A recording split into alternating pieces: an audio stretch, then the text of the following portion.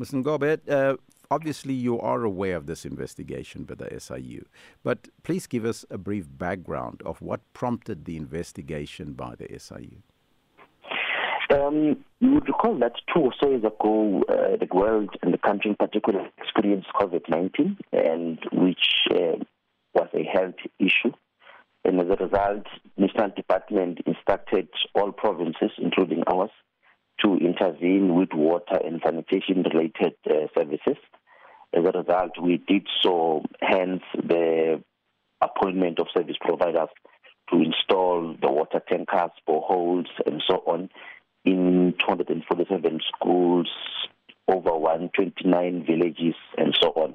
So basically that was that. But subsequently, we understand that there were some allegations of maladministration and so on, not only in the province, and most of the institutions, if not all, were to be investigated, including human settlements, hence the investigation, which is currently underway, and we understand that if it's concluded, we're yet to receive the report in the department.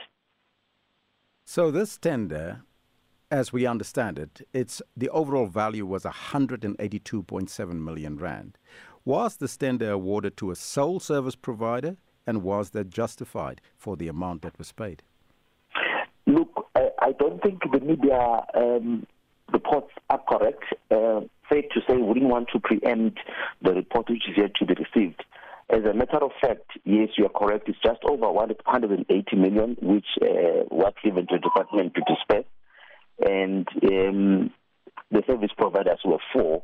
We do have the names in the preliminary or corresponding documents which were given to us by the SIU. And of course, since the investigation started, they've been requesting information, and recently the acting HOD did provide the additional information. Hence, we're saying we're still awaiting the report.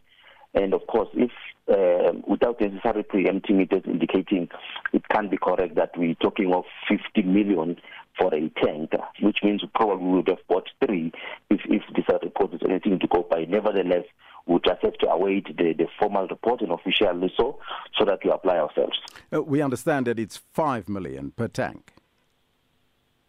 Yes, like I'm indicating that the report, the media reports are saying it was grossly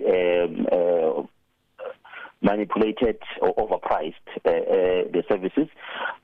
I'm saying we have to await the report which we are yet to receive and apply ourselves accordingly. If there's maladministration or wrongdoing from our side, we have to apply the necessary laws which are contained in government and see consequences. Were these tanks received, and are they working though?